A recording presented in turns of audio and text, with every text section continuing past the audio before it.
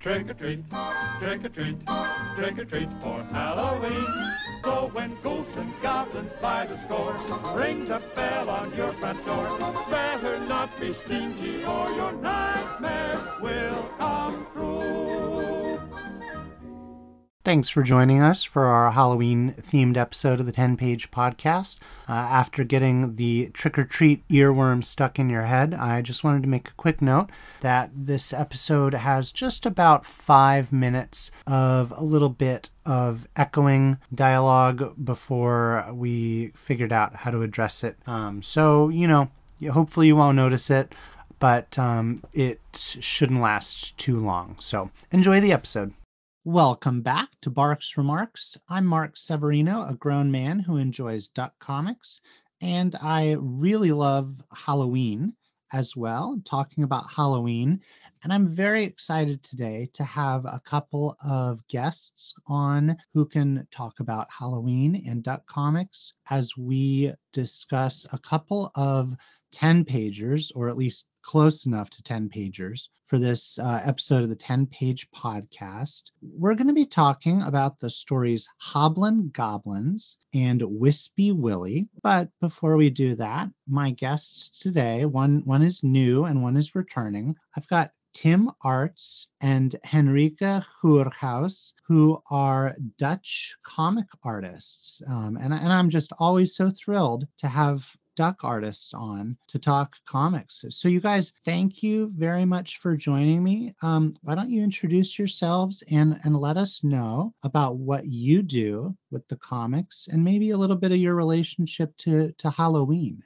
Tim, since you're joining us for the first time, can you talk about your work? So I'm a Disney artist from the Netherlands. I do other comics, but mostly Disney. I've been drawing them since I think 2009, and on and off again during my studies, I kept drawing the ducks. And at the end, I thought, well, why not just make my job of it? Because it's what I do anyway. So I just kept on drawing and finally got accepted to draw comics for the Dutch Donald Duck Weekly. And a few years ago, I actually got asked to do some digital paintings for the new DuckTales show. So in some episodes, you'll see my work during flashbacks. So that was great. That's really cool. Let me interrupt. Are those the ones that are kind of stylized to look like the Barks spot style paintings? Yeah, they're still in the characters look like those from the show. Right. But the colors and the atmosphere is supposed to be Barks-like, as good as I could get it. So yeah, those are mine, and I was really proud of those. So yeah, you should be proud of those. Those are really good. I watched through the whole series, which I felt was like pretty uneven, but that art was like some of the standout. Yeah, that's awesome. Again, I really enjoyed the like throwback art that was in that series. And you had some really really neat art. I saw the digital paintings that you mentioned online. You also did this really cool stamp series for a Netherlands, like it sounds like a social welfare program, but it was really cool art. Yeah, thanks. Those are indeed a good cause thing here in Netherlands. Tradition dating back to the 1920s, I think. But it's school children, they go and sell these stamps door to door. And the money goes to a good cause, and the good cause is different every year, but mostly it's aimed at the lives of children and trying to make them better. Right. They try to partner up with different IPs. So this year was Donald Duck, and I did draw them last year for another IP, which is Tom Puss, but that's not known overseas. Right. So. Yeah, I think I know it by name, but I'm not really familiar with it. So you've been a longtime Barks fan, right? Yeah, I have. When I was a kid, I had to go into surgery for little tubes in my ears or something. But my parents thought like, But my parents, they felt sorry for me, and they said like, oh, well, let's just give him a subscription to Donald Duck Extra. It's like the Donald Duck Weeklies, but another monthly publication. And with that subscription, you always got a gift, and this was like an album full of Barks stories, and I immediately fell in love with those. Nice. And Wispy Willie was actually one of those stories in that album. Excellent. So, and then yeah, I because you started. were excited to join for that one. So Yeah. I love it when people are really animated about a specific story. Well, thanks again for joining. And then how about over to your colleague, right? You guys get to work together occasionally, Henrika? Yeah, so this year on the back of the Dutch magazine, every week there's a one-pager. And for all of 2022, we got asked to draw them, but we don't collaborate on them. We draw them separately. Right. But I also have another job. Well, Tim also has like 10 other jobs. I don't know how he does it, but he's been drawing like 3/4 of them, and I've been drawing 1/4 of them. But we both draw Tom Pouce, and we've also collaborated actually on a book in the past where we really split the drawings. So where I drew the characters and Tim drew the background. So we've also actually worked together, but our Disney comics have been separate so far. So Nice. we always, every time we have sketches, we send them to each other and give each other feedback. I think there's even one where I couldn't figure out some arms, so Tim just drew it for. Yeah, imagine that. But That's awesome. That's something we haven't mentioned, but we know each other for quite a while already. I think maybe since I was 14 or something like that. We were on a very nerdy Donald Duck Disney comic forum. So that's where we got to know each other, and so we go back a long time where we both wanted to become comic artists. So it's cool that we both got to do it. Otherwise, I would feel really bad. Yeah, that is great that you guys got to come up together. And now I gather that they don't give you guys creator credit in the Netherlands, right? Yeah, there's a tiny thing in the front of the magazine where if you use a magnifying glass, you can see a list of names. Okay. But it's only the people then who got hired locally. So I think, for example, if they have an Egmont comic in there, those artists aren't listed at all. And it also doesn't say who did what. So yeah, I think it's alphabetically also. So you have to is that a source of friction? I mean, I think it depends on the artist. Whether I think most people would prefer to get credit, and I think I prefer it. I don't think it's really a source of friction, though. There's even within the magazine, I think they're still reconsidering whether they should put credit in or not. It's just it's always been like this, and I just never started doing it. And when it's a certain way, it's hard to change it. But then I do notice when it does get republished in a different country and our name is there, I do like it. Yeah. Do you feel a little exposed? Yeah. I mean, I'm clearly a rock star in the US. My name got published one time. Well, I think it's important to give creators their credit, but I understand feeling conflicted about it. It's mainly when I was reading as a kid, I wanted to know who drew what, because of course, if you're a fan, you can tell the styles apart. And with many artists, it took until I found Index, which is also when I was 15 or something. But my whole childhood, I definitely had favorite artists, and there was just no way of knowing who they were. So I personally always did prefer. The one exception is Carl Barks, because for Barks, they not when he's in the weekly magazine, but there's that album that Tim talked about that he got as a gift. There's this series which is the title is The Best Stories of the Ducks. They're pretty clear about it, and it's only Barks. And with this album series, I personally, when I was little, I had 2 or 3 of those albums, and I had the exact same one that Tim had. So I also. Wispy Willie is also one of the first comics I read. I must have been 5 years old or something. Nice. So. Good. I'm glad this is one that has some deep meaning to you guys. But what about Halloween itself? Does that have any real meaning for you guys? Nope. For me, only recently, I think it's starting to come up here, and I've been following some. I don't know if you know the Angry Video Game Nerd. Yeah. Is James Rolfe, and his collaborator is Mike Matei, and he's also a Barks fan. So neat. Okay.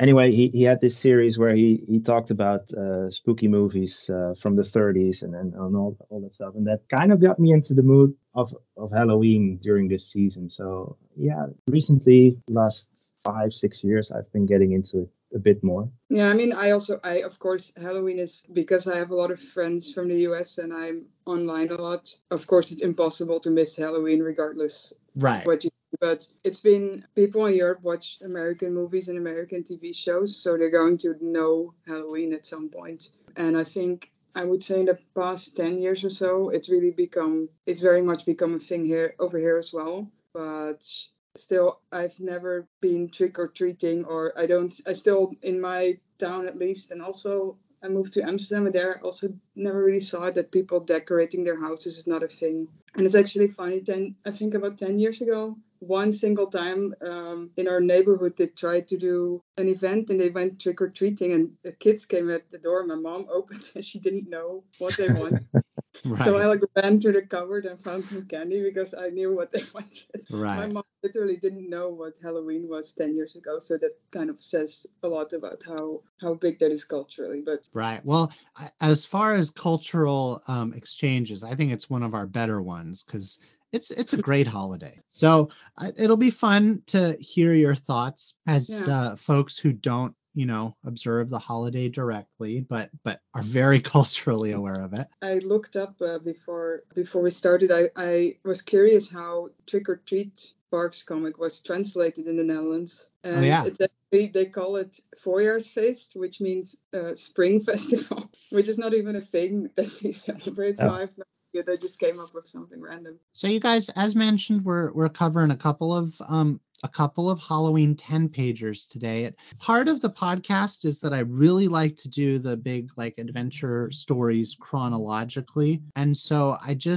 can't really time things like Trick or Treat to Halloween. But that's why it's nice to cover the 10-pagers, because I've just felt free to kind of throw them in wherever and group them thematically. And these are a couple of Barks better spooky stories. But if you're looking for a real Halloween story, you should check out Trick or Treat. It's not one of Barks' best just because it was adapted from the cartoon, kind of secondhand adapted, but it's still a lot of fun. And it's not without its controversy, because apparently it was too scary when Barks initially turned it in. So they required him to remove a lot of the original stuff that he'd added for its first printing. And that left him needing to kind of make up this shortfall in pages. And so they asked him to do this additional short story, which is the first one that we're going to talk about, called Hoblin' Goblins. Apparently, Barks was not very pleased about it, because I think they didn't even pay him for the pages that he was required to leave out. But to me, this one kind of, you can kind of tell that it's a little bit, it feels a little bit half-baked. It's a little bit weirder than your average Barks story, but it is fun. So a little bit of the background, because it was that replacement story. It was published in the same issue in the United States in Donald Duck 26.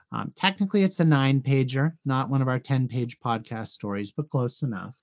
This came out in November of 1952 was the cover date for it. And you had mentioned Indux earlier, Henrika. I use that site heavily, of course. It's where users can find information about the comics, and then review stories as well. So we'll check in on the reviews. It is kind of a middle of the road ranked story on Indux. It gets a 7.2 out of 10, which is ranked 1,220 out of all 42,000 stories on Indux. And there are a few notable things about this story. Do you guys?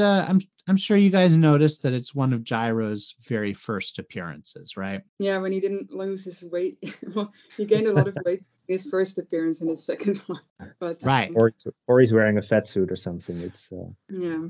Yeah, it's a very pudgy. Yeah, Go ahead. Full disclosure, the other comic I'm very familiar with, but this was my first time reading this one, and I actually didn't know that there was another story where Gyro was still, this design was used, so that was also very jarring to read. It is a little jarring to see pudgy, first character design version of Gyro. This is his third appearance after, Well, Henrika, you and I talked about his first, which was just Yeah. a quick little cameo in Gladstone's Terrible Secret. You can tell that he got rid of his pogo stick after that. Right.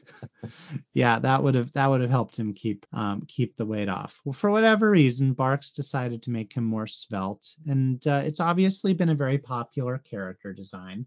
And the only other notable thing I noticed about this is that this is like it's billed as a Donald Duck story, but it says featuring Huey, Dewey, and Louie, and really they're the stars of this one. Yeah. In the Dutch version, the title doesn't even. The title is just the title characters are Huey, Dewey, and Louie. Yeah. Donald isn't mentioned. Right. But what I wonder about this comic, and we'll go through it. Other than the fact that he had to replace it. It really felt to me, this story felt to me in a similar way, like the Golden Christmas Tree, for example. It felt like somebody else gave him a prompt that it had to involve goblins, because it feels a bit unrelated to the rest of the story. It could have been told without the goblins in it, probably. Exactly. But I mean, Right. we'll go through that, I'm sure, when we... And goblin has kind of a weird connotation in American English. I don't know that I could exactly define what goblin means, but like it doesn't feel like an invisible presence to me. Yeah, So yeah. this feels more like it would match the description of like fairies or imps or something. Or the gremlin things. Yeah. Yeah, I know this cover by Walt Kelly, I think, where there's gremlins on a plane and they do Right. something, but yeah. Yeah, it definitely matches Kelly's Gremlins. Those are fun little, again, impish characters. Yeah. So, but that's also because we're. I think Tim has the Dutch one as well. So I'm reading both the English and the Dutch one at the same time. But the thing with goblins is that there's actually no direct translation for the word. So if you would translate it to Dutch, they use the word that you would use for ghosts or genies in English. But it would. When you would want to describe an actual goblin, like the creature you would think of, you would use a different word in Dutch. So like it would maybe be like an ogre or a kobold or something, but those would definitely not be invisible. So it's already a strange setup from the get-go. So in Dutch, Gyro is basically talking about ghosts. So yeah, which makes more sense. Wanted to add to Henrika, like evil spirits is sort of the... Yeah, I think any of those terms like spirits or imps or even ghosts would have worked. So how about it? You guys ready to go into the kind of meat of the story? Sure. Excellent. So I'm going to describe the action on each page and give you guys a break in between to kind of chime in with your thoughts. So this one, Hobblin' Goblins, opens with the boys, the nephews, encountering Gyro, and he's in the midst of kind of a mini panic. He's telling them to get back away from his, what's going to turn out to be his workshop. And he has them duck behind a bank to avoid any danger. And he goes through this sequence of like things to be careful of. First, in English, it's flying hex rays, and then his electronic atom squirter. There's some very neat art showing the effects of whatever this like weird experiment that's going on at his workshop is. I like the opening. I think it's pretty strong. It's very intriguing. And by the end of the first page, he tells them it's safe to come out and see his new invention. And he describes it as his greatest aid to mankind to date, a goblin foiler. Tim. Yeah, it's fun that he doesn't show what he's inventing. It's like already in the unseen world or something. So kind of sets it up for a mystery. So that's really cool. What do you think, Henrika? Yeah, it's a great setup for. It could even be the opening of a big adventure comic. But I like how he gets just right into the action. And something I also found interesting what Barks always does, especially since Gyro is so new, that Gyro comes running in and the nephews say, "It's Gyro Gearloose, the fabulous inventor." And I just noticed in the Dutch version, they don't bother to say that at all. They're just like, "Oh, it's Gyro." He's already so established at that point that they didn't feel the need to translate that sentence. Right. But it's definitely because it's a new character, but I feel Barks always tries to set up the characters in a way so you can understand who they are without knowing the character. Right. He does some quick signaling, which I guess was necessary since it's his like second real story. All right, on to the next page. We go into Gyro's workshop, and he's showing off the invention, which is kind of, it's a really great panel, that first one, where it shows us the goblin foiler. It's in the midst of this really wonderfully illustrated range of gadgetry that's labeled with some nice little sight gags, and it's just suspended from a pole in the midst of all these rays blasting at it. And boy, Barks gives us some very quick exposition about what this is.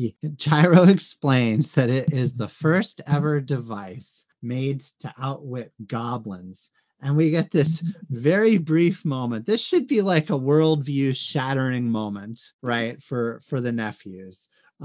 This should call everything about their existence and their theology and everything into question. But we got this goofy 9-page gag story, so that's not what it's about. The nephews take a quick moment to boggle over the fact that there are really goblins, and Gyro explains, yeah, they're just invisible. They cause all trouble. We get reminded that this is for Halloween by saying that that's when they work overtime. And he shows off the invention to them and explains how it works. Henrika, do you want to tell us about the invention and how it works? Yeah, so it looks like a little horseshoe, but it basically is almost like a magic 8-ball horseshoe. Right. Just a horseshoe on a string with a little knob on it, and it has a little window in it that shows text at the top, and the device is going to give you advice of what to do when any trouble comes up. Yeah, I like the simplicity of the invention. What do you think, Tim, about this page? Yeah, it also kind of reminds me of the device itself, like if a toilet is occupied or not. Really, but it's fun. Yeah, the exposition is really quick, and I really like the panel at the top, the first panel. The nephew is looking really impressed. It's such a funny faces. Yeah, right. Dumb expressions on their faces. It's really you see them making like whistling, like yeah. Oh, that's what it's supposed to be. Yeah. So it was my first time reading this comic, and the second page just baffled me. Indeed, his worldview shattering. He just drops the knowledge that all troubles are caused by right. I guess we have everything that's bad in the world to blame on goblins, and Gyro just fixed it apparently. So. Right. This is definitely, Barks doesn't care about canon, but this story is about as non-canonical as they come. It's funny because this is still when Gyro mainly is about making useless inventions, I guess. But it seems a very useful invention, but then in a very unpractical way, solving your problem. And of course, the fact that we never see the goblins or anything, it could very well just be this crackpot thing that's not doing anything. Yeah, this is also why I was wondering when it was translated to Dutch if they even bothered to mention the goblins, because it could just be anything. You don't see any goblins, at least not yet. Right. It could be predicting the future itself. So on to the third page, the nephews are excited. They're bringing it home. And they're talking about how they can avoid anything unpleasant.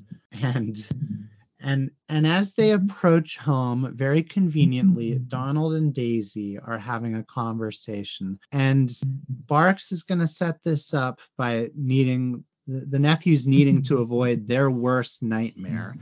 And what is a little boy's worst nightmare in the 1950s? It's being around little girls. This is the part of the story where we get some pretty weird gender politics thrown in here. Because Daisy is telling Donald she wants the boys available to dance with the little girls at her afternoon party. And they describe it as the most horrible torture a boy can endure. I wouldn't disagree, honestly. I would have been right there with them. at that time. It's just I never experienced anyone basically, telling me, "Oh, your job this afternoon is to come dance with little girls." It's such a weird shoehorn setup. Yeah, it's basically Donald's worst nightmare all over again. Only the setup is even stranger. Yeah, I don't think in the 1950s people were this cruel to boys. That's it. Right. Send them to a girls' party to dance. Right. And then the page closes out with one of the nephews making a pretty cool expression, saying that it's lucky for them they've got this goblin foiler. Any other thoughts on this one, Tim? Yeah, I'm also right there with them in the 1990s. I wonder how it is today, but no, it's really great that's the most horrible thing they can endure. It's really funny to me. They could Simpler times. All these, they could fix world hunger with this, but they choose to. Yeah. Right. Yeah. So the next sequence, it gets pretty inventive here, right? If you ignore the fact that this is all being caused by invisible goblins, I like this sequence here where they take the advice of the foiler, which says to go far away. I'm going to say it's not the most innovative advice ever. It's pretty stupid advice. But they opt to go to Grandma Duck's farm, and very predictably, this feels, you guys, like kind of the Gladstone Donald sequences, right? Where his luck is kind of the foil, but Donald, it turns out, is going to head to Grandma's as well to harvest some pumpkins. And by the time they've walked 5 miles to get out there, Donald has beaten them. Yeah, I guess Donald went by car. Right. Probably. I like how the advice is just go far away, and the nephew says sounds like good, sensible advice, which is pretty self-aware. But yeah, this page, like you said, it sounds almost like a Gladstone story, and I don't know if Barks ever said anything about this specifically, but it still feels to me like he maybe had this idea for a different comic, and that he maybe shoehorned it in to work with goblins. It feels like it could have been an interesting Gladstone comic, but then he ended up using it with a kind of tacked on Halloween theme. Right. But I'm not sure. Of course, maybe I'm doing him a disservice by thinking this, but that's how the comic feels to me. Yeah, I remember reading a little bit about it when I was doing the background for Trick or Treat. I didn't really review that. I think, as I recall, he just kind of slapped it together, which it feels like. And the bills need to be paid. Yeah, I can understand this as a for a story that's slapped together. It's still good reading. I mean, yeah, it's very entertaining. Yeah. Absolutely. Go ahead. I love the text box that says, if goblins could be outwitted that easily, there'd be no fun in having them around. Right. Yeah, it feels like Barks sometimes has the most fun in his text boxes. So it proceeds in this sequence where they're going to go through and do their best to stay one step ahead. So the next time they spin the dial, the foiler tells them to climb a tree. It's a really appealing looking apple tree that they climb and start picking an apple from. And while they're doing this, Donald is complaining about the drudgery of harvesting and piling some pumpkins. And he decides that he's going to take a rest under that apple tree and enjoy an apple. And so he just absolutely wails on the apple tree with a club or a branch. And as he says, well, quite a harvest, as a bunch of apples, but also the nephews, fall right on out.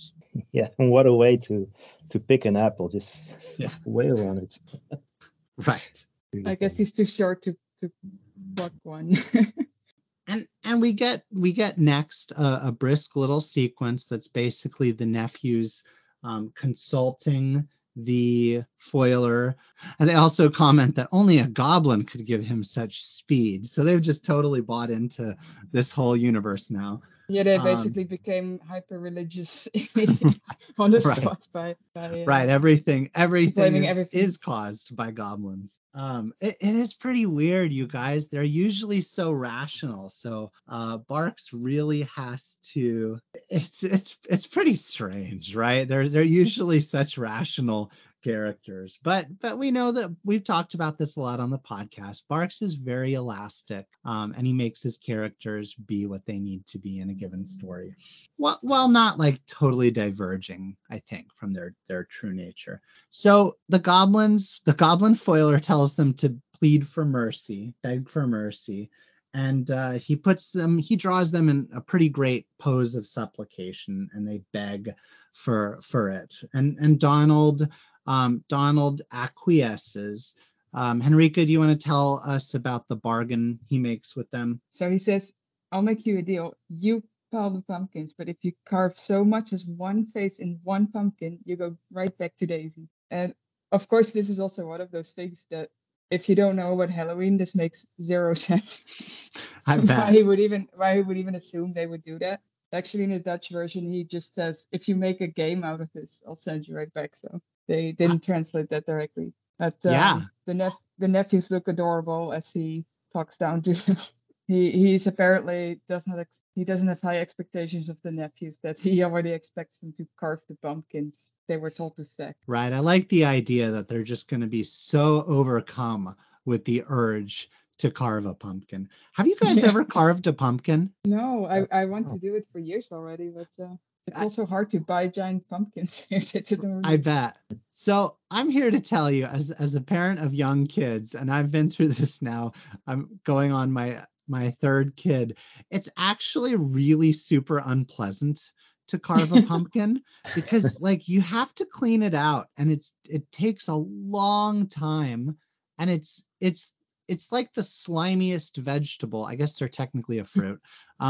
It's the slimiest inside of, so like it really does fall apart. But yeah, you're not going to just sit there and carve it randomly. Yeah, and of course, if you're an artist, you have to make a really good pumpkin. Right. You can't get away with it. Yeah. Hey, Tim, do you want to tell us about this next sequence? I think this is one of the highlights of the story. I always liked it best as a kid. Yeah, so the nephews are grumbling like they have to get out of this jam, this deal that they made with Uncle Donald, and it kind of feels like their own fault, all of this stuff. But that's just me.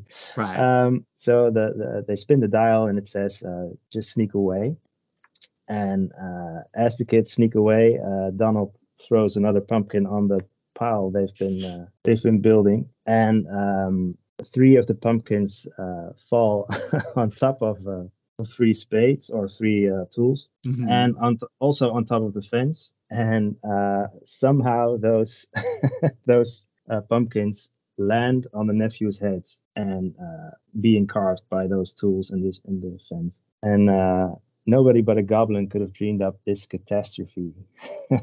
And immediately Right. Donald is there, of course. Right.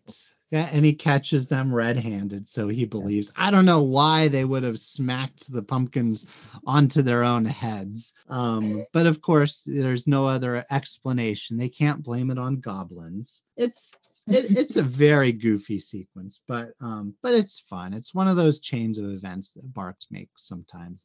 That's neat. Yeah, I love how this feels like it feels like he went back to his storyboarding days for this sequence. It would have been great in a cartoon. Yeah.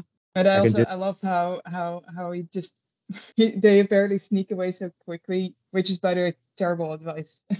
They sneak away so quickly. He just Donald throws a pumpkin at an empty pile, and his very first thought is, "Oh, they went to carve pumpkins, I bet." Right, as though it's like a drug habit of theirs or something. Yeah, I could just hear cartoon Donald saying in his voice, like, so. Yeah. So, I won't do Yeah, we don't get a lot of that so from the comics, but it's ever present in the cartoons. So, the sequence goes into the nephews fleeing again. And while their uncle is tangled up in what seems to be, they get their last piece of advice, spinning the dial. They're told to hide. and they come across a very large pumpkin, which is the only place, and they need to get inside. And again, you guys, it's cartoon logic, so that's fine. But even as a silly 8 or 9-year-old, I was like, wait a minute, I've carved a pumpkin before. I know that it would take hours to get the guts out of that to make room to actually hide in there. And the predictable thing happens in that Donald has to go out chasing them, and we get our brief appearance from Grandma Duck. I don't get to talk about her that often, you guys. Who says that Daisy phoned requesting a pumpkin for her party, and wouldn't you know it, Donald is going to get that big showpiece pumpkin.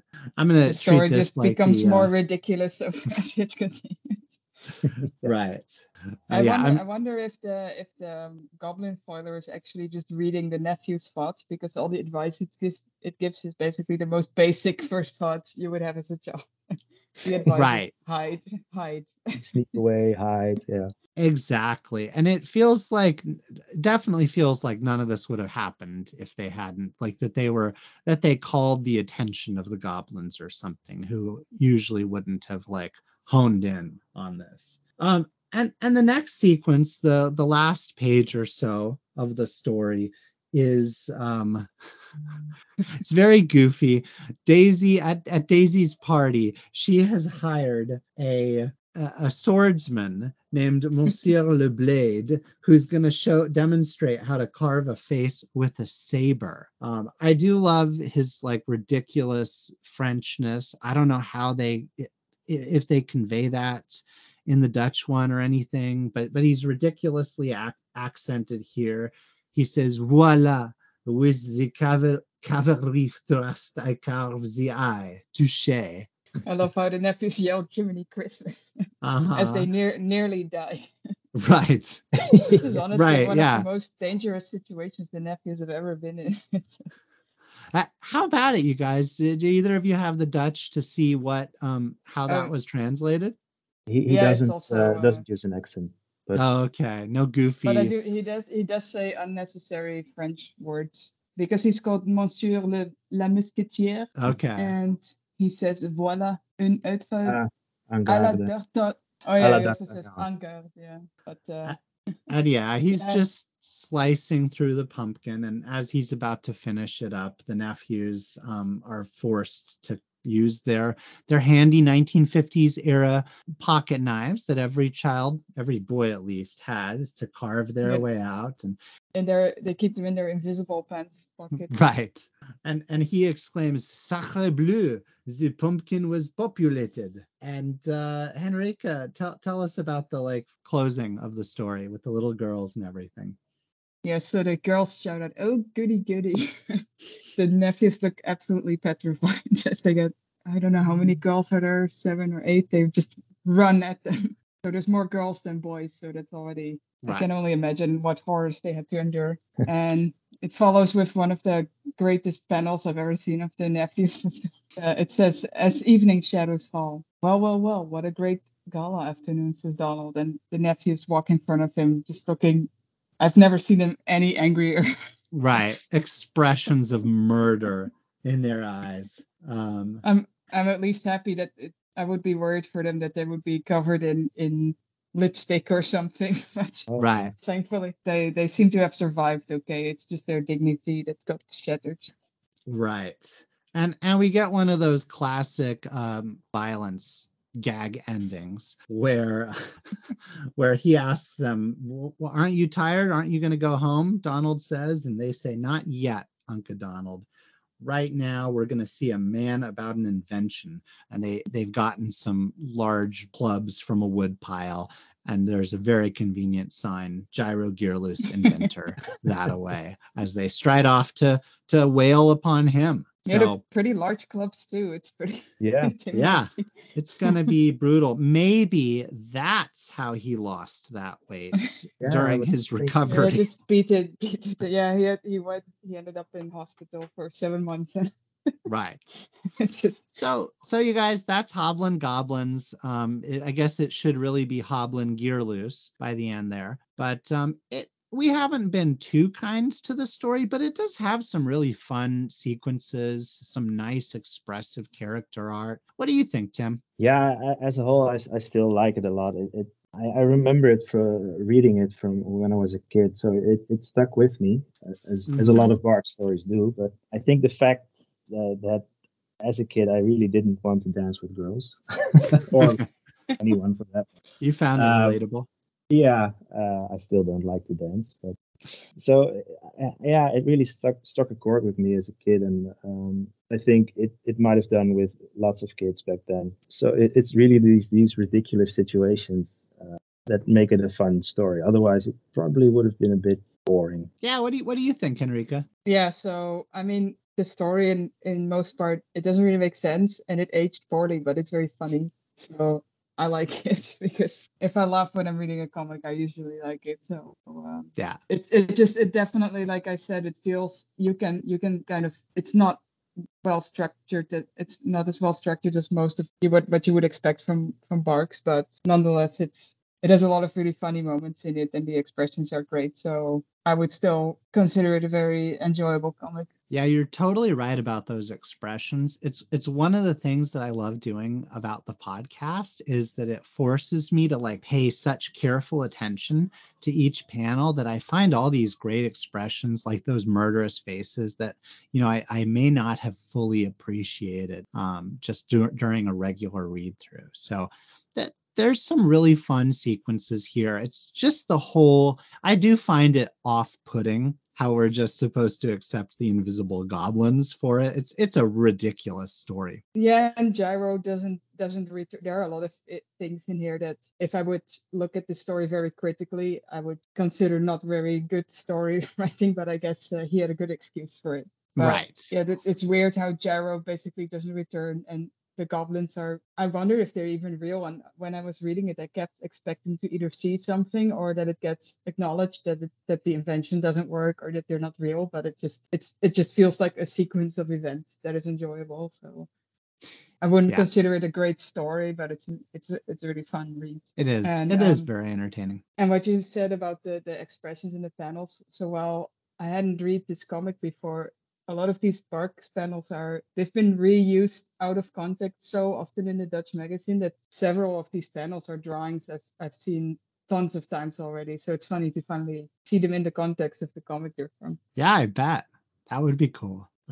Yeah, how about it, you guys? Any favorite panels that you'd like to really highlight? That one from that last page that we just mentioned with the nephews looking right, looking angry. Yeah, I agree. I think that's got to be the winner as far as the expressiveness. I really did like Gyro's workshop and the just crazy elaborate equipment. Yeah, and I wonder if this is the first time you see his workshop on the inside? I think so, because he's never in it in the ThinkBox story. They're outside and out and about. Yeah, so I think it's actually the first time you see Gyro's workshop. Which, by the way, it's fun. I just thought about this actually, that there's no door or wall. I thought it's just wide open. I just realized that. Yeah, so I assume for safety. Yeah, so the panel, I mean, I think it's just the storytelling. So he wants to have them running towards his workshop. So he's showing them entering the workshop, but because it's difficult to show them entering all these characters entering through a door, I think he just didn't draw a door, but he just waves it away. You don't think about it. But his lightning experiment experiment had to be outside, so it's sort of That's true. Right. I wonder. Right. But it's these things that you don't think about until you draw them yourself or when you start paying attention. Tim, any other panels you wanted to highlight? Yeah, for me the one Donald striking the tree with the club is like it's really funny to me. Oh yeah, it's not that it's the tree says splat. Yeah, right. So it's really and the one with the nephews and they have to dance with the girls when they're out of the pumpkin. I really love those expressions, like feel dread on their faces. Just revulsion. Yeah. All right. Well, you guys, that was really good. That's a fun story, at least to have talked about. But why don't we transition to the kind kind of the showpiece story. And this one is like not really technically a Halloween story. It's just spooky, right? I mean, the creature is meant to be like a jack-o'-lantern, so but we're shoehorning this in a little bit. Yeah, and Halloween wasn't really a theme in comics, of course.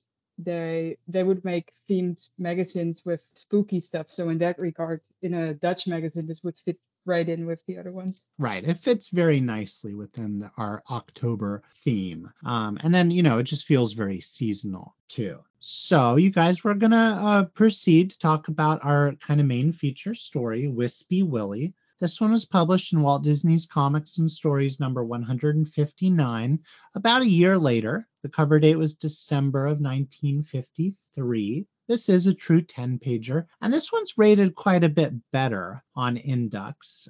It's not like a super highly rated one, but it is well regarded.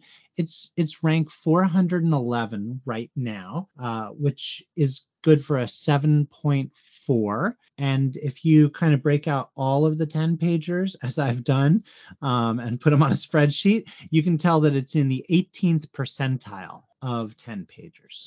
So pretty well regarded.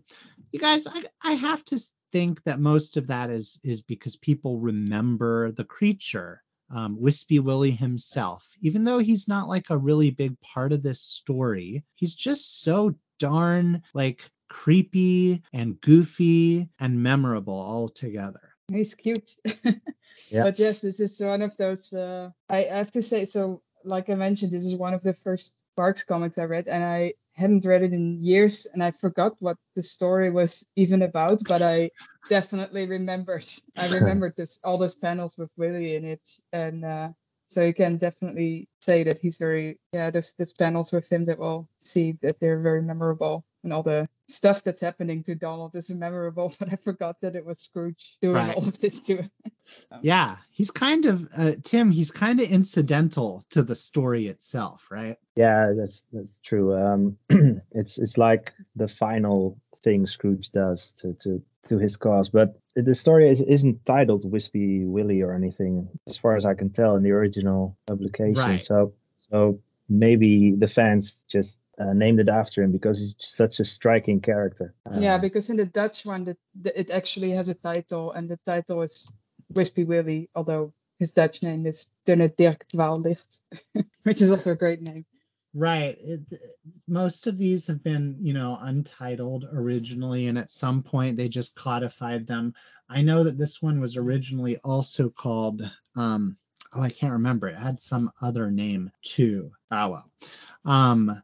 But yeah, it's he's what stands out. He's what people remember. So, and this is technically a Donald versus Scrooge story, which is easy to forget.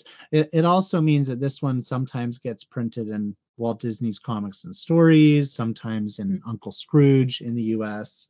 It fits in a couple of places. Yeah, this is definitely one of those stories where when I saw DuckTales as a kid in the 90s, I always, even when I was very young, I thought Scrooge acted so strange because he was so nice and softy.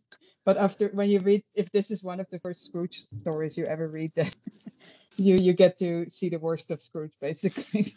Yeah, he's just terrible. Yeah, he's a real jerk in this one. He's an outright villain in this one, which I enjoy. So yeah, it can be fun. You have to read the stories as though every issue, they don't relate to each other. Yeah, do you still do the sequence where you read different titles from different countries, or? I do, but sometimes I just plain forget. So, is there a title that you noticed that you were animated by, Henrika? I see that the German one is Zwei Streithahne, which just means in Dutch it would translate to Kamphalen, but it's two roosters that are fighting, so you can imagine what it means. And let's see, in the Spanish title seems to be specific, but you speak some Spanish, right? Yeah. All right. So yeah, the Spanish title, it says, I see that the Spanish one, Entre Fatuos anda el juego, means the game is between fools. So when I see the Danish one title I can absolutely not pronounce is Din Sultne Lignemand, which I guess means something like the Will of the Wisp. But then the other one, another title is Moses fra Mosen. So I'm gonna guess that Moses is his name, is Willy's name, and fra Mosen probably means from the swamp. Nice. Tim, do you want to mention any of them for either of these? The Belgian one is really really on the nose. I think it's just Donald sells his house. But yeah, it's also the Belgian French one is also Donald sells his house. In Australia, it was once called Moving Days. Yeah, that's the original title, the title that it used to have in the US. It's pretty bland. Yeah, and in Sweden it's Hus till Salu. It's probably house for sale or something. That's what it sounds like. Yeah. I do like his Dutch name a lot. Dunne Dirk Dwaallicht. It's a nice alliteration, but Dirk is just Derek basically, and so it's like Finn, Derek, Will-O-Wisp. Right, it's in keeping with Bark's alliteration for Wispy Willy. So let's get on into the story, and again, break in where appropriate. We get a really good setup. This is one of those kind of classic tycoon against the little guy stories that you see in a lot of media, where someone wants to buy a piece of property. In this case, Uncle Scrooge wants to buy Donald's house for his new widget factory, I think he's going to say at some point in the story. But initially, as he's haggling with Donald, he doesn't want to admit. He's saying the city is going to develop this part into a model district. And he's giving Donald this pretty insultingly low offer. When I looked it up, $2,000 is what he offers him, which that was like the price of a median home in the US about a decade and a half before, is what I found looking up inflation. Maybe it's the worst corner of Duckburg. Right. Probably. And the page closes out by saying, by one of the nephews wondering why Uncle Scrooge wants this place, and Donald stubbornly saying it doesn't matter. He isn't going to get it at his price. What do you guys think? It's a pretty strong setup. Yeah, it is, and I really like the way Scrooge tries to say he wants to donate it to development. Yeah, great expression. Yeah, but he does a really poor job of it.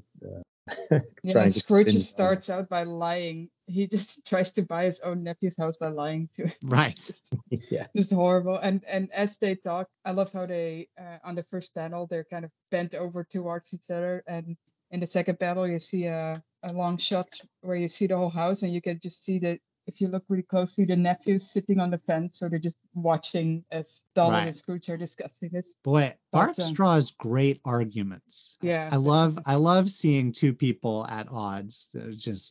It's so amusing when Bart draws them. So on the next page, we get a little bit of Scrooge's motivations. We learn that in fact this will hold up plans for his new gizmo factory because he can't buy the land. And he mulls over as he's looking at a map of the area. He says that he's bought up all the other places around Donald's for half what they're worth, but that Donald insists on more than a fair price. And so which is fairly fair. Right. Yeah. I do love this part, you guys. He uses an old style intercom to tell his clerk, Jeems. He asks him to bring in his book of diabolical stratagems. And Tim, do you want to tell us about, talk about that panel where he's reading through the book? So Scrooge is reading the book, and he says, ways to make people sell homes, which is apparently a chapter in Diabolical Plagues, vermin. So Can you tell us about the first scheme, please? So the next day, one of the nephews comes up to Donald and says, have you noticed we have rats in the house? And there's this I think 20 or something rats in the kitchen, and Donald is like, how come we have so many so suddenly? And then there's somebody at the door knocking, and it's the city rat inspector. This house has rats, it will have to be torn down.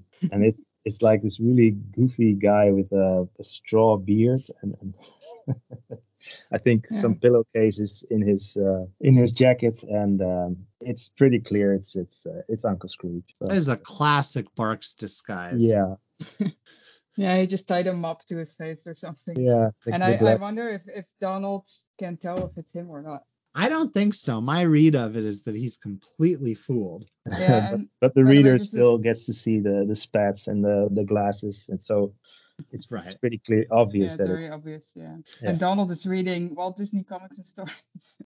Oh yeah, that's a fun catch. what is he reading in the Dutch version? In the Yeah. Dutch one, he's reading a joke book, the Moppetrommel, Ah. which is the name. It's the name of there's in the Dutch Disney magazine. There's a page with sent in jokes from kids. Oh, and nice. That's apparently what he's reading. So, That's fun. really So- lame jokes, probably. So the fake inspector, it says, I'm also an exterminator, and he cons Donald into offering to spread some repellent around to drive away the rats. And Scrooge thinks to himself that it's actually skunk oil, which is something I've never encountered in real life, but I hear about in these comics all the time. Yeah, I wonder if that's. I don't think that's actually something you can buy, but it's just the worst imaginable smell. Yeah, I love this whole page is already just so silly. Scrooge It's- just looks silly, and he says, "I do wonder if Donald. I wonder if Donald knows who it is because he's smiling at him the whole time." Yeah, he's smiling, but it's not in that, like, Barks is really good at drawing like wry recognition, I think. So I'm pretty comfortable in the read that he doesn't realize. I think he's really amused when the nephew's cat chases the mice out and knocks the skunk oil into the stranger. But that's just because Donald kind of appreciates mayhem. Yeah, I guess Donald is happy to let him in to get a free sample, and Right. so Scrooge, I mean the salesman. No, I mean it's Inspector. it's the inspector who happens to be a salesman. Right. Quite the He cover says story. you can save yourself a lot of work, a lot of trouble by selling the house. I will when I get my price. And then Scrooge says fiddlesticks. Right. This whole page is just very silly. It is. It's deeply silly. Any other thoughts, you guys, on this one before going on? Well, the nephews also say Scrooge gets bumped over by the cat and the 2,000 rats who are in the house. And as he gets bumped over, he gets the skunk oil all over himself. And one of the nephews points at him and says, "What's the matter with the inspector? He reeks, to say the least." So Right. once again, you're not really sure whether they know or not. I mean, I think they don't know, but you're not really sure. Well, because on the next page, Donald is kind of pondering, right? And he says, "I'm surprised that Uncle Scrooge hasn't been Yes. pestering me." So, like, he's not registering this, even though it's screamingly obvious to the reader. That's right. So our next attempt, we're going to see Scrooge's next try, is that they're going to hear a loud scream at their back door. And when Donald opens the door, he's going to see a wicked witch. There's no other word for it. She basically looks like the witch in Snow White, I think. Right. Yeah, Which with would have- Raven and everything. Right. Would have been really still culturally just a huge force at this time. She announces herself as a witch who's moved in next door and says, "I don't like you." And for a lot of the story, Donald's just going to be this really blasé, like really stoic person saying, "I'm sorry to hear that you don't like me." What sort of spell, when she threatens to cast a spell on him. And when she leaves, he's laughing about it with the nephews, calling her some poor deluded woman who thinks she's a witch. What do you guys think? Yeah, I really like the panel with the second panel. It is just the word "scream" just Scream. across the panel. It's really it's a great setup that Donald just refuses to be intimidated. Yeah. Yeah, I Yeah. think Barks is just trying to draw the witch from Snow White from memory here. Yeah, So probably. it Yeah. sort of looks like, just like how she opens with, "I'm a witch that has moved in next door and I don't like you." Right. Yeah, this witch is not good at making friends, clearly. And Scrooge keeps upping the stakes. Do you want to tell us about the next attempt, Enrica? Yeah, so, all right. So Donald says, have you ever heard of anything so corny? And he hasn't even finished the sentence, and he hears all this crashing and smashing in the kitchen. And a gorilla walks into the living room, of course. And once again, Donald is not fazed at all by gorilla, and he thinks it's an actual gorilla, and he's like, oh, it's just a pet that escaped from a movie lot, which is apparently makes this gorilla not intimidating. Right. But then one of the nephews points, so what about this dragon that is coming through the other door? The dragon just says, hiss. But Donald is again not intimidated. He now thinks they must be from some TV show. So Donald just asks, how's everything in show business these days, boys? There you can see the gorilla whispering to the dragon, which makes it clear that they're actors. Like, he won't get out. What do we do now? Let's call the office. For whatever reason, I really like that panel of them just these like fantastic creatures just talking to each other casually. It's also the dragon, even as actual fire coming out of his nostrils. Right. They're pretty impressive costumes, I have to say. They are. Yeah, those would have cost. The gorilla actually looks pretty scary.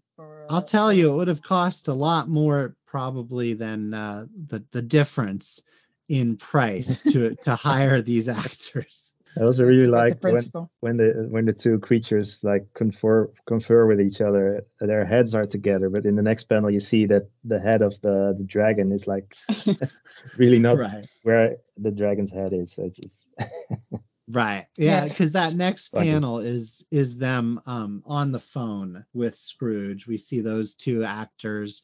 And then a woman who is clearly the witch. Did you guys notice that she's a human woman? Yeah, she's a human, and the two actors are the dog-nosed human, but she's an actual. She looks like a Hollywood star, so he probably hired like the most famous Hollywood actor. Sure. And so they report to Scrooge that Donald just doesn't scare.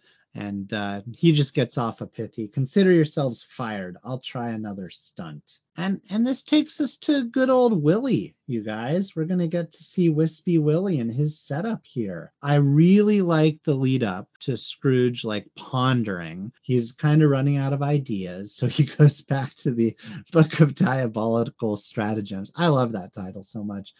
And he ambles through ghosts, banshees, werewolves, will-o'-the-wisps, and he stops there because he says, will-o'-the-wisps, there is a form of hideous horror that hasn't been used too often. And that's kind of like breaking the fourth wall, right? Because like that's true. It's literally what Barks was thinking when he was writing this comic. Right. It's like a monster that we don't see featured very much. And who wants to tell us what is a will-o'-the-wisp? I don't know, actually. It's like this swamp creature thing made of gas or something. Well, that's what it's going to end up like being logically in the story, but like mythologically. It's an actual phenomenon. It's an actual phenomenon of when gas on marshes and swamps can sometimes catch on fire, I think. And so sometimes you'll see like, I'm not sure what's the exact cause by it, but this gas can sometimes light up, and a lot of legends or fairy tales, or I'm not sure what word I should use, is based on this, for as far as I know. Right. That's right. I mean, it's why people joke about like UFO sightings being swamp gas, right? Yeah. So and the Dutch name for the will-o'-the-wisp is also dwaallicht, is also what you would call this gas that you see in a swamp. So but I find it interesting that as we'll see, the will-o'-the-wisp is described as a jack-o'-lantern, and that's something I didn't know, because I know a jack-o'-lantern is what you call a Halloween pumpkin with a candle in it, but apparently jack-o'-lantern is originally a synonym for a will-o'-the-wisp. Yeah, that's right. It's supposed to be like the captured wisp, and it's kind of like, it's a creature that has been used in pop culture more. You see him in like Brave, and wisps in like Warcraft are kind of the same deal. But it's Animal definitely oh yeah, it's definitely something that's not like as commonplace. And Barks is going to create his own version of this here.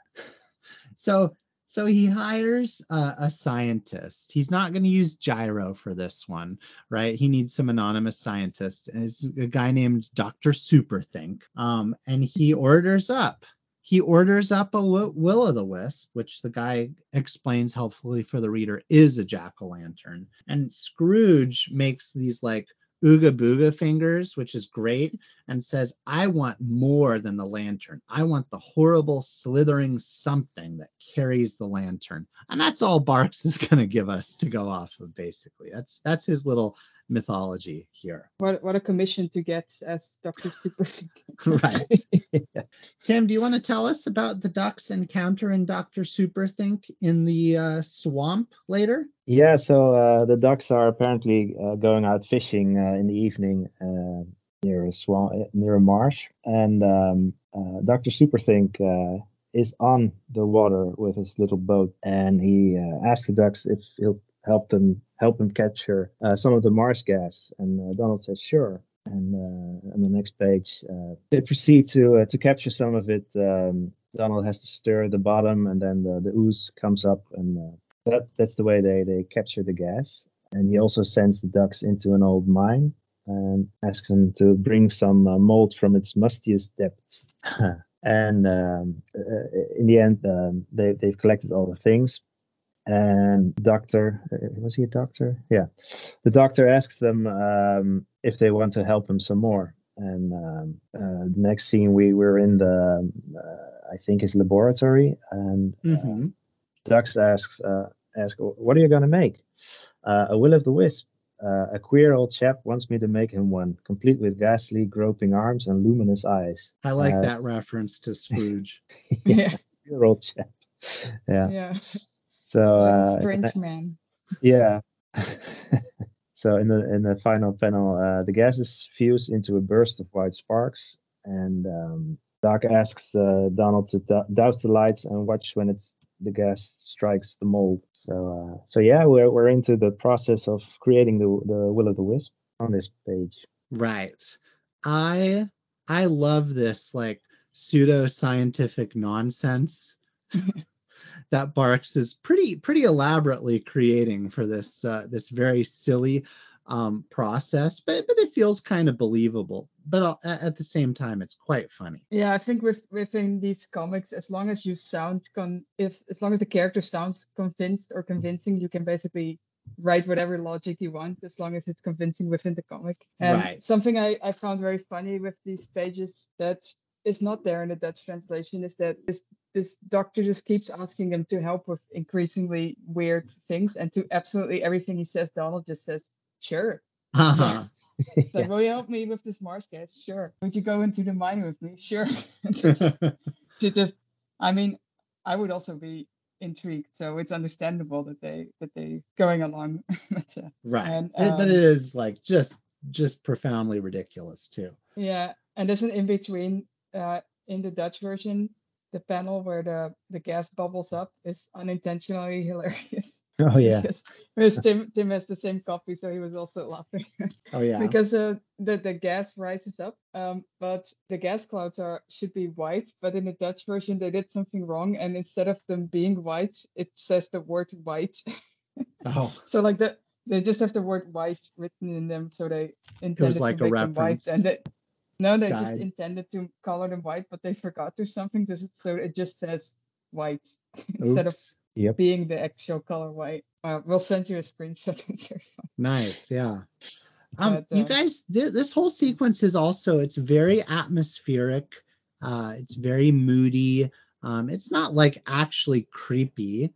I mean, up until we get the kind of the creature taking shape on that next page. But the ducks never look scared, so we're not scared. But like we hear the doctor talk about a wispy shape forming and asking for help if it breaks, if they need to control it if it breaks out. And the ducks get to see it, and Donald describes it as a bunch of marsh gas and mold spores, but it looks like it's alive.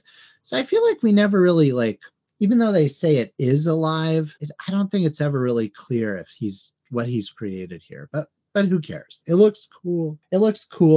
It has great character design. Is this what you guys found memorable about the story? You know, like I did, these panels. We only get a handful of them of Willie himself here. Yeah, absolutely. I mean, it's also one of those Barks characters that only appears once, but you just really remember the character design. And it's a shout out to Tim, but in one of the comics he drew last year, he actually gave Willie a cameo in it as a Oh, sculpture. how So cool.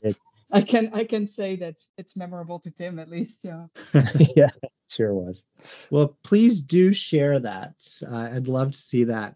What do you find so memorable about him, Tim? Well, it's also the build up until you finally see him.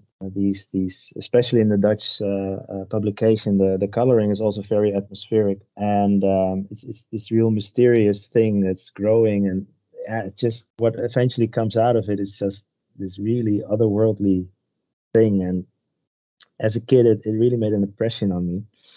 And during the time when I was reading these comics, I also was reading Tom Pouce comics, another comic that Enrico also draw these days.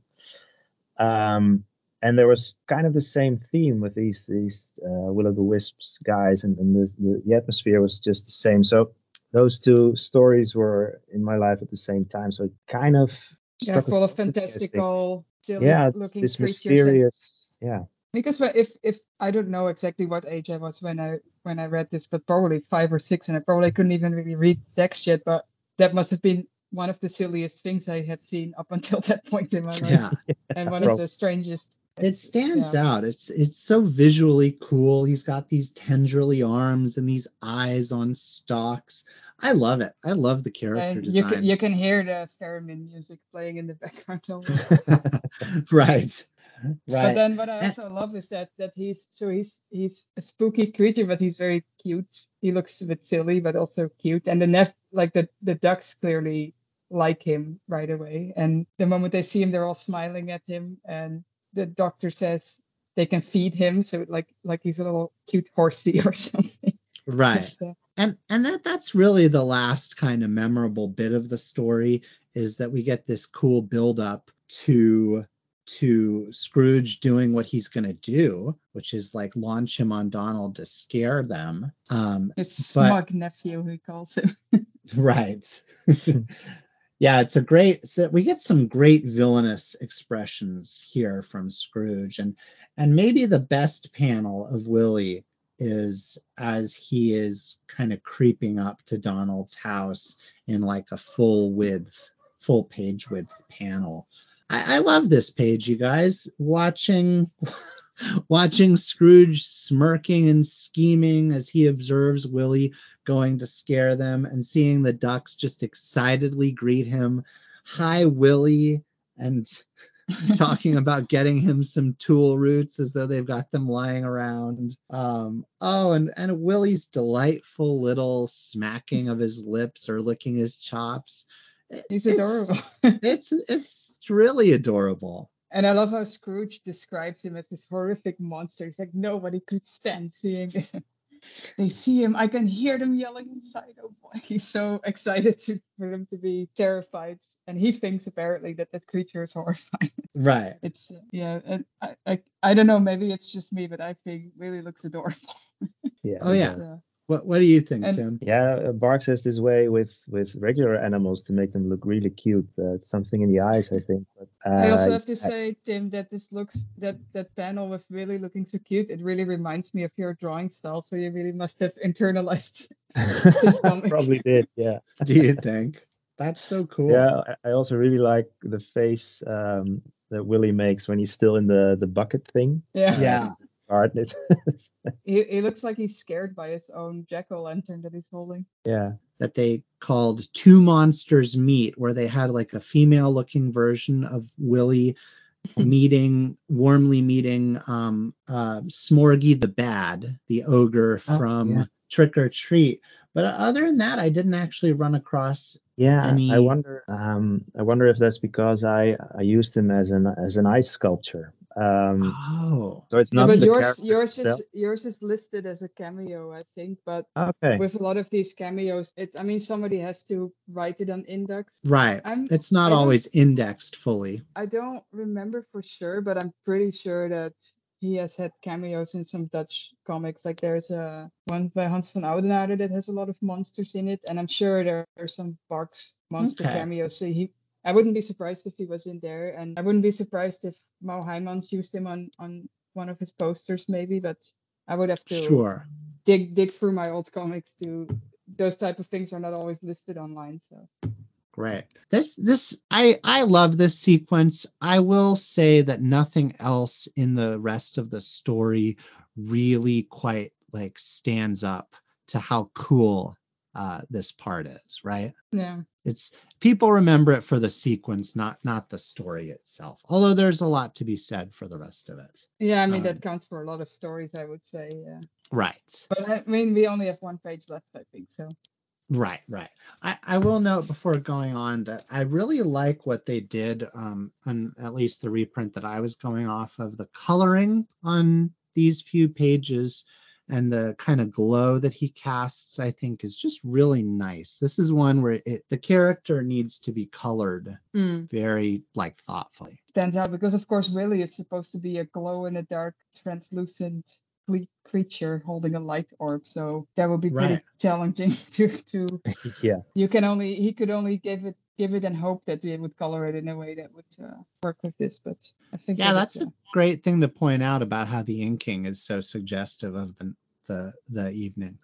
So Tim, what do you think about the closing of the story? I feel like it's a little weak. Yeah, it kind of is, but to me it's also so ridiculous a setup that it pays it off well decently.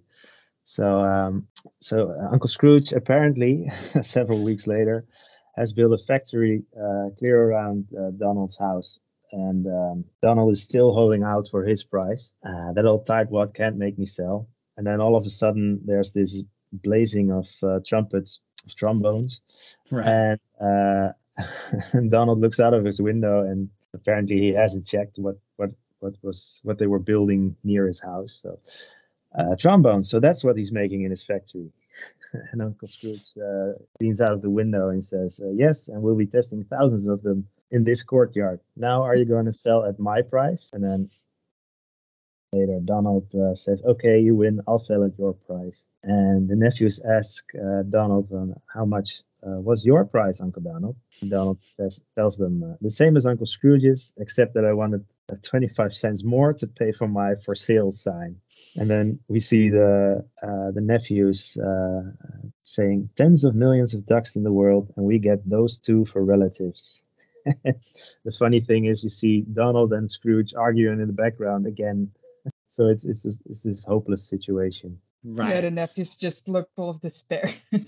they just like sink against each other, and one is holding the other's shoulder. But I personally like how the story ends because it's almost like the build up is so big, the way it pays off, it's almost such a letdown that it's funny because it's so petty. And right. Also the trombone factory is just ridiculous. It's literally a giant factory hall, and all the trumpets are pointing out of the window exactly at Donald's house, of course. Of course. Scrooge is very petty. He's Clearly. Also the way he sticks his head out of the window. He's just so petty, and I love that all of this stuff was so the whole Scrooge was being very petty, and the build-up was overkill from his part, but turns out the whole argument from Donald's part was also very petty and stupid. So to me, it's actually a very funny ending because the buildup is so big and it leads to basically 25 cents that makes it funny to me. Right, exactly. All of the humor of the ending is in how just how much overkill there was for this ridiculously petty ending. And it's like it's a super old joke, right? I've seen this exact bit, at least the building a factory all the way around someone when they're not willing to sell, and then them regretting it because it's going to be something that would drive them away. But like the humor in it is really elevated, I think, by Barks' expressions. And I do think it was still the time when Barks was at the studio working on the Duck comics. There's a cartoon, animated short called Trombone Trouble, which has a similar theme in being completely overkill. I haven't seen it in a few years, but in that one, Donald's neighbor is playing a trombone, and it's so annoying that it annoys the gods. Who then give Donald superpowers just so he can I don't beat remember that one. I'm probably telling this story all wrong, but I feel it somehow feels Sparks in a way too. It's so over the top, and it Right. also involves trombones, and it literally it angers the gods, and the gods give Donald That's pretty powers to get intense. rid of the trombone. Yeah, Right. I would have to look this cartoon up again, and I'm probably telling the story completely wrong, but I'm curious if this is a cartoon that Barks worked on, because he's reused themes from some of the old shorts in other comics too. Right. So Or even just individual gags that he really liked. either way, it's a cartoon worth watching. So Yeah, that's cool. I'll check it out as I edit. Yeah, so what additional or closing thoughts do you guys have about Wispy Willie here? Slash, are there any panels that you really want to highlight or mention? well, outside of the panels, to me, it's not per se one of the best comics Barks ever did, but to me, this is very quintessential Scrooge Donald comic. And I think a lot of the Dutch comics too were inspired by these type of stories. So to me, this Mhm. really feels like the Scrooge I grew up with, and it's Yeah, it just, feels like a classic. You like Yeah, it's that very- mean-spirited Scrooge. I mean, when it's funny. I don't. Right. It depends on how it's used, of course, but Ornery. it's so over the top that it's fine. Yeah, it's just, I don't know, that the relation between this family is very unhealthy. Right. Yeah, because But, on one panel you see Scrooge wondering, thinking fires and floods are against the law, as if that's the Yeah. only thing that Yeah. keeps him. right, I was using actually, when I those. was reading, that's true. When I was reading the comic, I sent that panel to Tim because I thought it was so funny. Yeah, It's a because great one. so I'm glad you mentioned that. he's implying that he would use it if he could. Right. Which is a sword. He would just set the house of his nephews on fire, I guess. But yeah, in terms of panels, there's a lot of really great expressions. The last panel is very funny, and of course the second to last page, when of course Willie climbing out is great, but also it's one of the most Scrooge is taking so much delight into doing his evil deeds. It's just Right. very, very funny. Yeah, that quote that you mentioned, the little sequence where he's pondering what to do, those 4 panels are really awesome.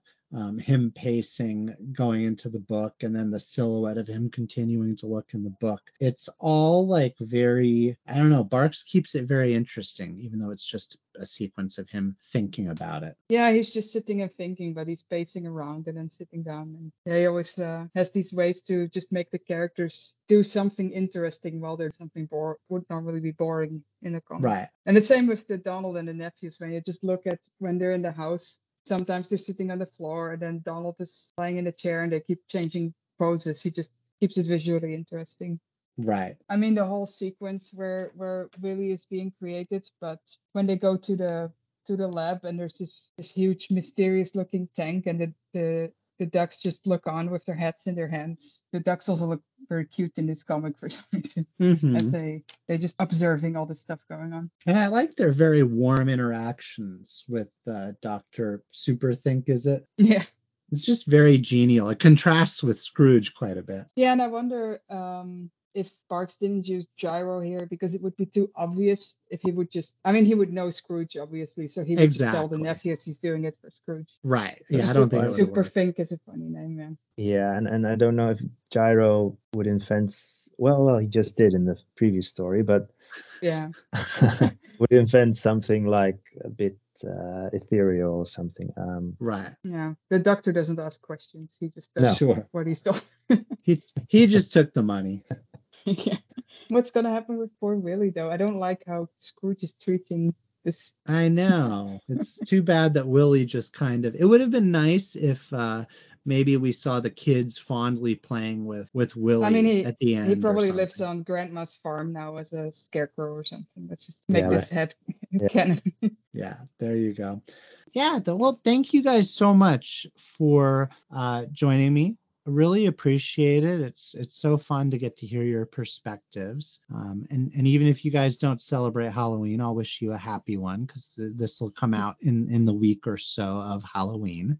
Before we close it out, though, do you guys want to like point anyone to any art pages of yours, or mention anything that you have going on or coming out soon? No, so in any case, I think when you make your post, maybe we could include like a little screenshot of Willy and Tim's comic. Though when you look when you look up Willy and Indax, the character, you do get Tim's page as well, so people can find it. Excellent. I will definitely be sure to do that. Yeah, and then I can link your pages. You guys don't need my my traffic. You guys have some well-trafficked ones, but it's nice to share with people also, what you guys do. But yeah, I would honestly, it's also, I recently traded original pages with Tim, and I got this great hilarious page from Tim, but the art just reminds me of this comic in general. It's in our DNA. Yeah. Just the silliness and also all the shading. So I would definitely show that one off as well. Yeah, for sure. Yeah, for me, I post art on both my personal Twitter and my Instagram, but I would have to spell my name, I think.